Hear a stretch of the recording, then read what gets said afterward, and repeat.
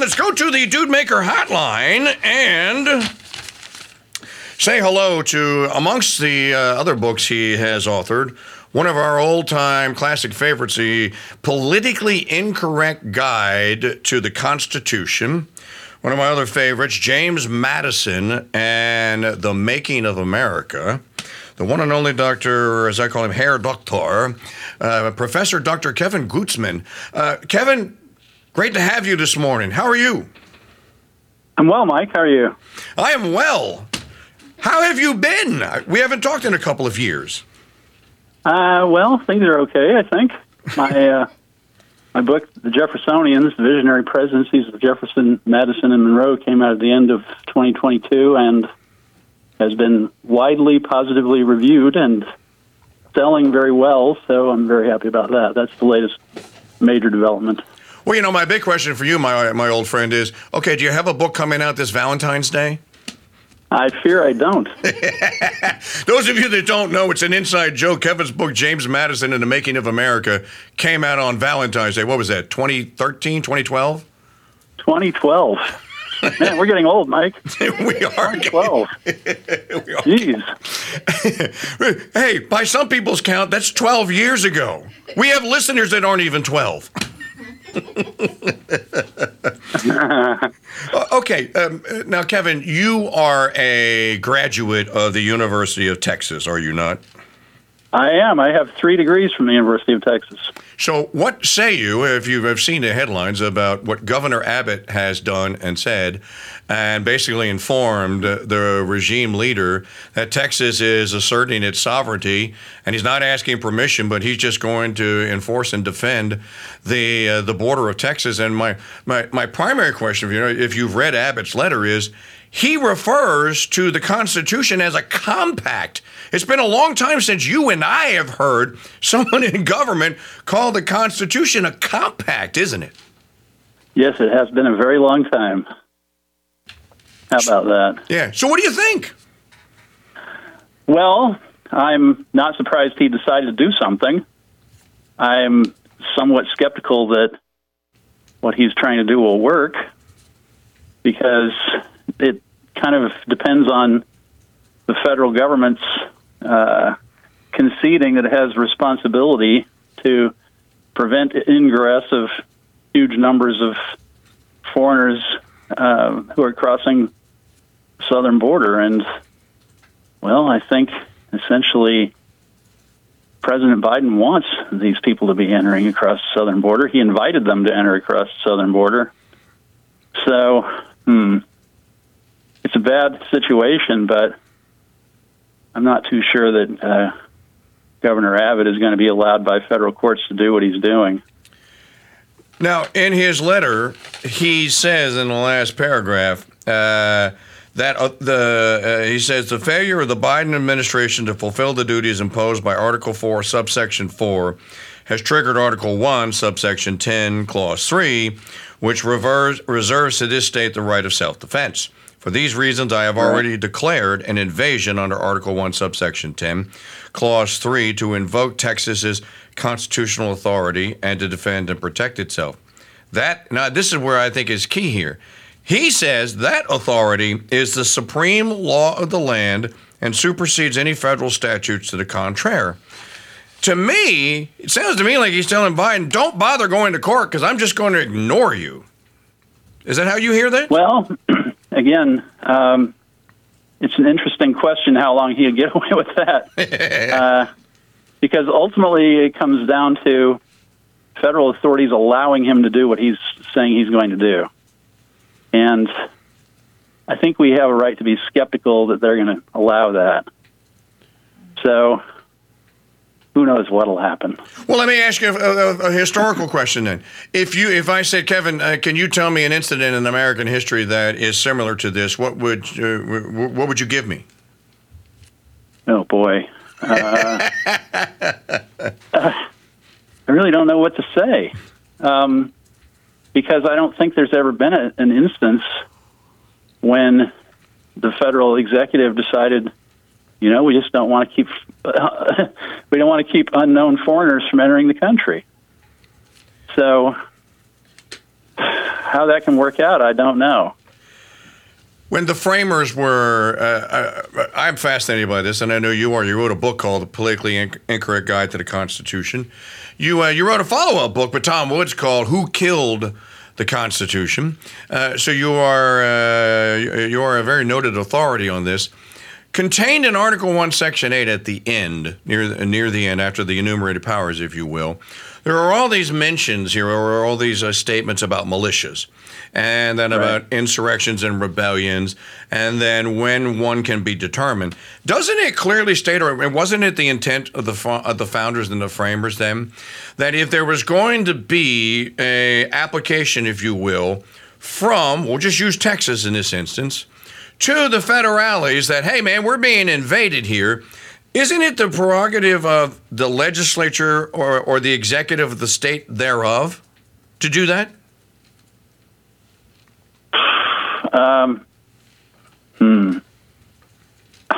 Again, it comes down to the question, what relationship there's going to be between the behavior of the federal government and,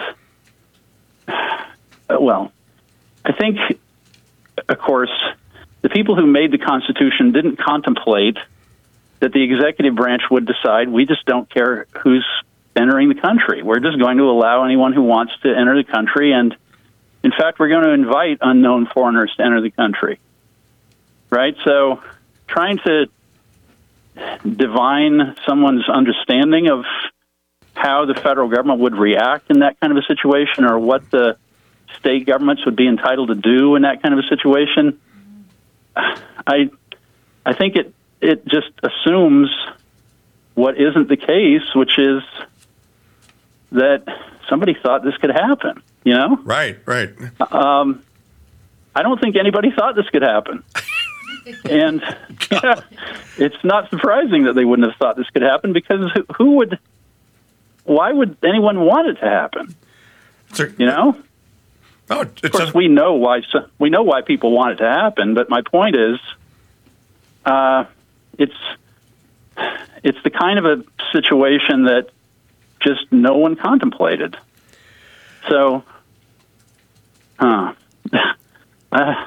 afraid I understand. Look, there's a lot of us that are going like, well, now, folks, if I may, Herr Dr. Kevin Gutzman, now your law degree is from the University of Virginia, is that right? Or your master's? No, my law degree is from the University of Texas. My PhD and my MA in history are from the University of Virginia. Okay, so Texas and UVA.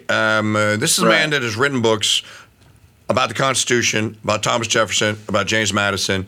He and I made a couple movies together. If anyone has studied this stuff, then it is Dr. Gutzman. The fact that you hear him going like, well, I don't know, because I don't think anyone ever contemplated that this could happen.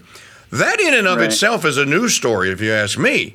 Because doesn't that kind of put in context that we're in uncharted waters here, aren't we? That's exactly where we are, yeah. And, you know, what could have led somebody to think this was a good idea is the question that we ought to be thinking about.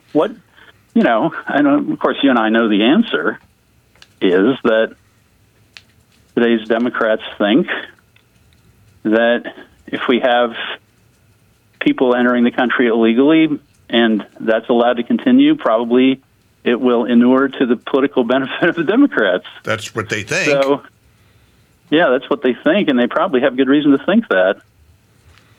So, man, it's just... To quote the Princess Bride, to quote the Sicilian, inconceivable. Yeah, pretty much. Professor Dr. Kevin Gutzman is on the Dude Maker hotline here with us. On a side note, you'll be, on the one hand, not pleased, and on the other hand, maybe a little bit pleased. Regnery Publishing, that published your book, several of your books, but published the Politically Incorrect Guide to the Constitution, was gobbled up by this entity called, is it Skydance, Maggie? I think it's Skydance, which is a publishing, one of these, what do they call them, boutique publishing arms of Steinman und Schuster. And I was informed by my sales rep, Monica, at Regnery, who we've been buying books from, going back to Skyhorse.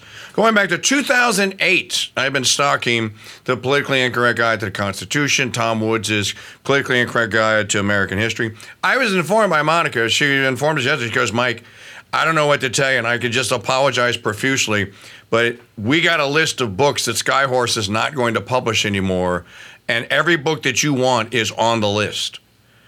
Right, yeah. Well, so you know what I did? I went onto thrift bookstores and bought every copy available of the Politically Incorrect Guide to the Constitution. So I have the world's largest supply on the way. And I know some of your other books were published from the Flatiron Building people, Houghton Mifflin, right? Well, St. Martin's Press. St. Martin's Press, that's it. Yeah, anyway. So the thing the way that this all affects me is that I no longer get sales statements that tell me how many copies my books have sold, which is just kind of annoying. One thing you want when you sell books is for the books. I mean, when you write books is for them to sell, but another thing you'd like is information about how the sales are going, and I no longer get that from St. Martin's. From Regnery. So that's kind of annoying. Absolutely. Well, maybe they'll sell the not an improvement. No, I mean, not an improvement. File this under not an improvement. Let me ask a question of you that I had asked you previously, and that is, what is your view of POTUS 45, former President Donald Trump's claim that he has presidential immunity and some of the charges that have been filed against him by Merrick Garland and Joe Biden's henchman, Jack Smith? Does Trump have a case, do you think? Well, my understanding of executive immunity is it applies in the ordinary course of his performing the duties of his office.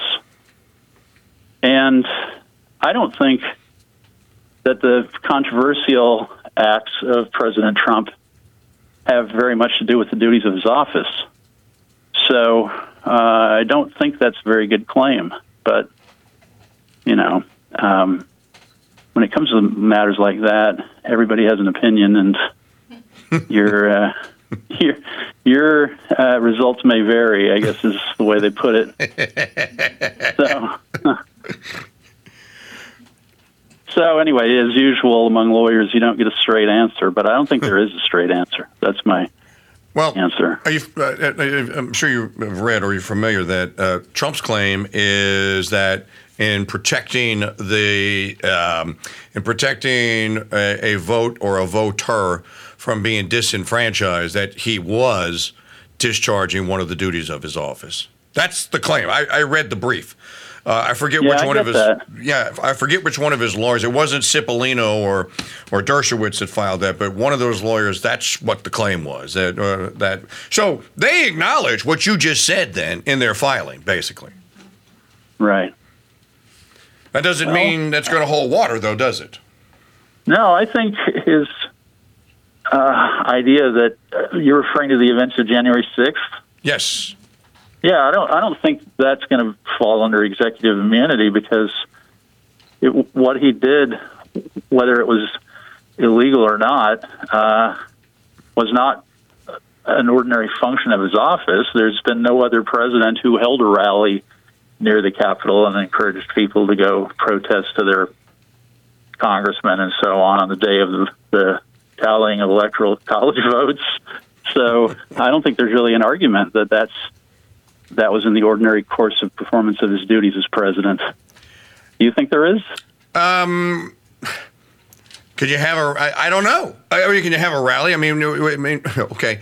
So you can have a rally, but having a rally, again, you can easily go 4 years as president without having a rally. So you could. What you have to show is that having a rally is in the ordinary course of his duties as President of the United States. I think it had nothing to do with his duties as President of the United States, whatever you think about the legal aspect of it. Well, we are going to find out, because I guess it's the third Court of Appeals? There's a court that has the case. Yeah, I've heard that, but I don't know which one it is.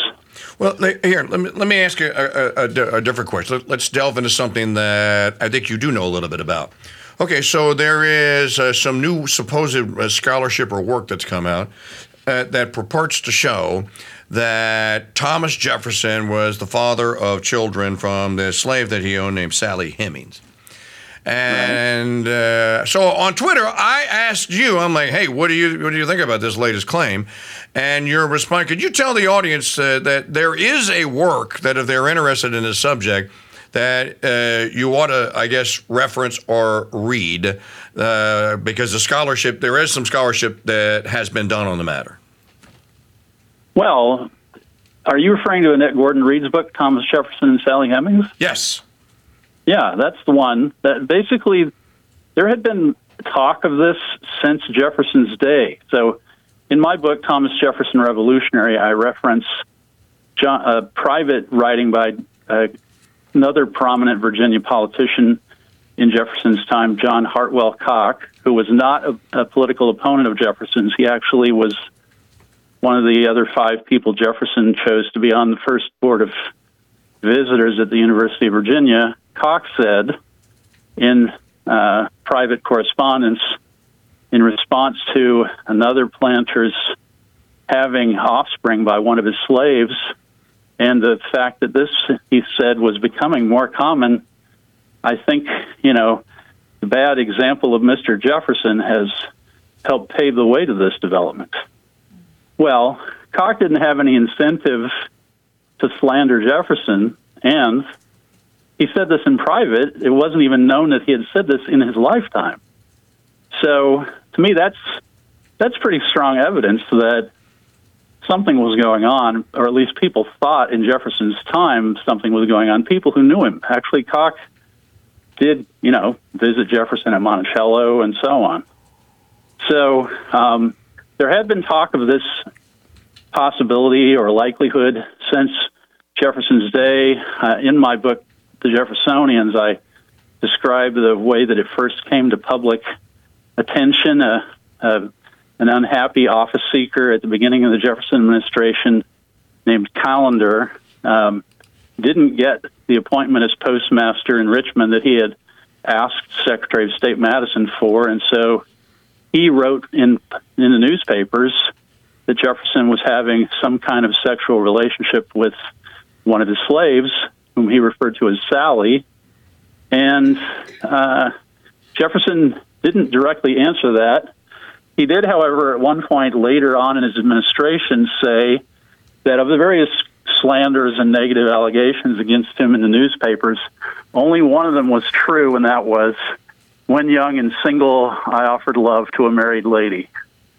And this was a scandal in Virginia because this had been the wife of a friend of his, and the Federalist papers had been publicizing this.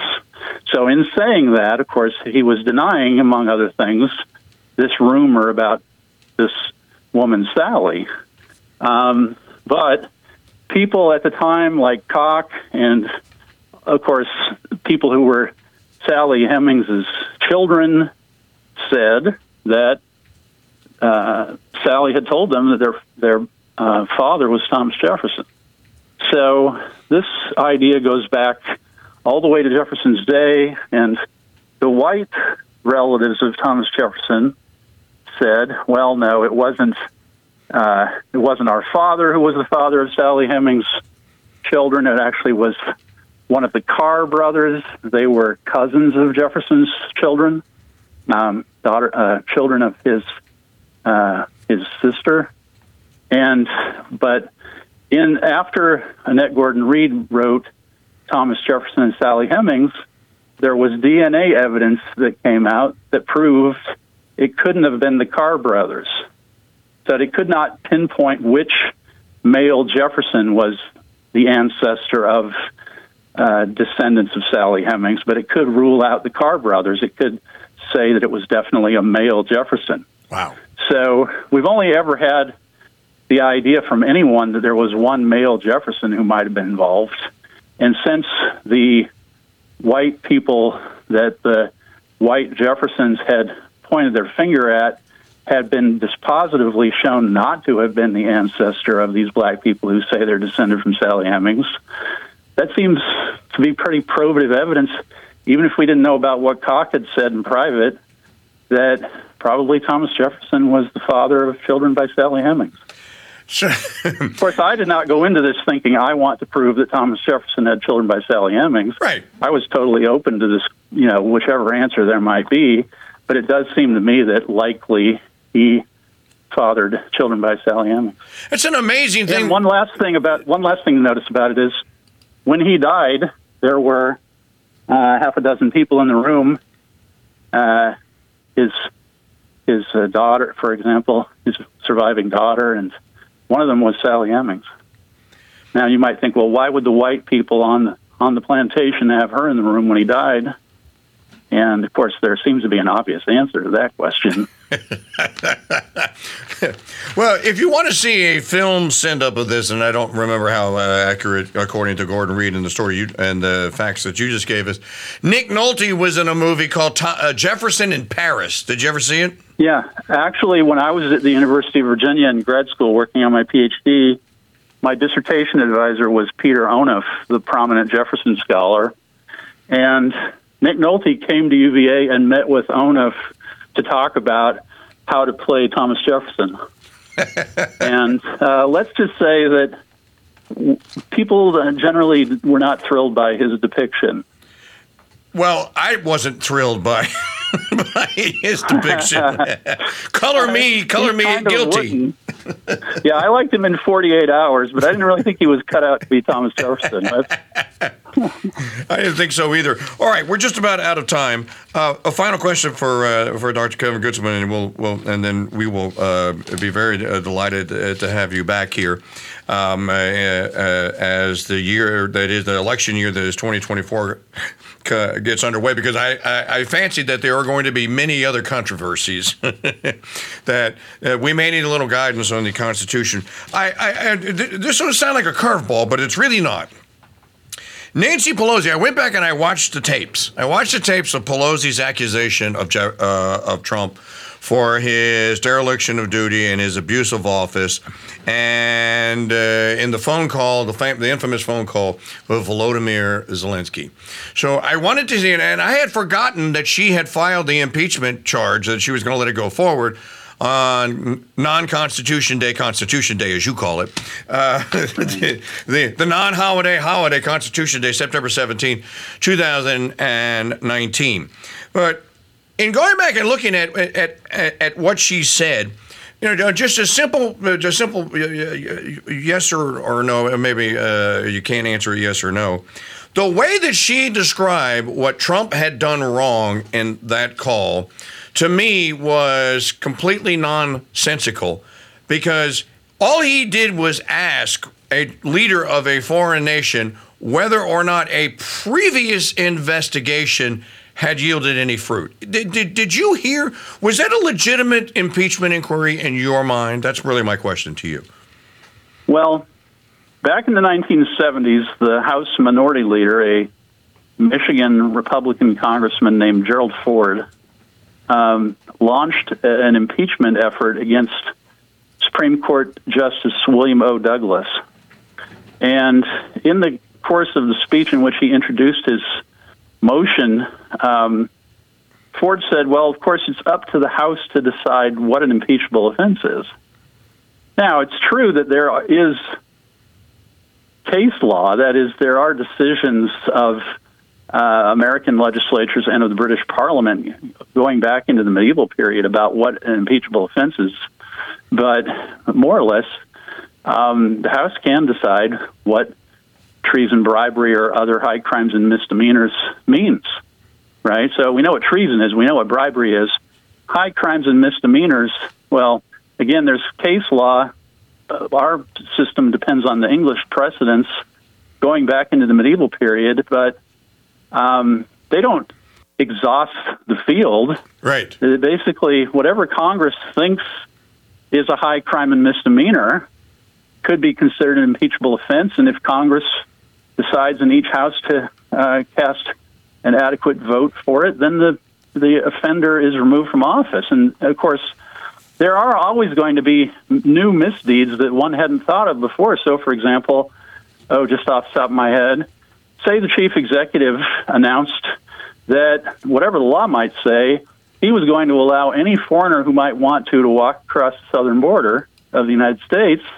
One might think, well, there's no precedent for that in England.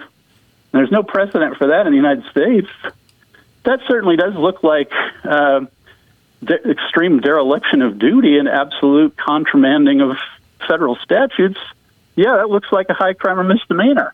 Wow. So this is the way the reasoning in this regard has to work. We're not going to have a precedent that's right on point for every impeachable offense, or even for every case in which we might want to consider whether we're looking at an impeachable offense. But we can reason like this. Do we have a statute that says this shouldn't happen? Is there something in the Constitution that says this shouldn't happen? Is it just logical that you can't have a legal system in which this kind of thing is going to be done by the executive? And if your conclusion is that that's an impeachable offense, or it should be understood as being one, and you're a member of the House of Representatives, then you should vote for impeachment, I think. But my view, and I wrote my first master's thesis at the LBJ School of Public Affairs at UT on the history of federal judicial impeachment. My feeling is there haven't been enough impeachments in American history. We've had far more people who just flagrantly abuse their office than we've ever made any motion toward impeaching. It needs to be done more often. Mostly federal judges have been very abusive of office from time to time and gotten away with it. Of course, I wrote a book about that. But we can reason like this. Do we have a statute that says this shouldn't happen? Is there something in the Constitution that says this shouldn't happen? Is it just logical that you can't have a legal system in which this kind of thing is going to be done by the executive? And if your conclusion is that that's an impeachable offense, or it should be understood as being one, and you're a member of the House of Representatives, then you should vote for impeachment, I think. But my view, and I wrote my first master's thesis at the LBJ School of Public Affairs at UT on the history of federal judicial impeachment. My feeling is there haven't been enough impeachments in American history. We've had far more people who just flagrantly abuse their office than we've ever made any motion toward impeaching. It needs to be done more often. Mostly federal judges have been very abusive of office from time to time and gotten away with it. Of course, I wrote a book about that.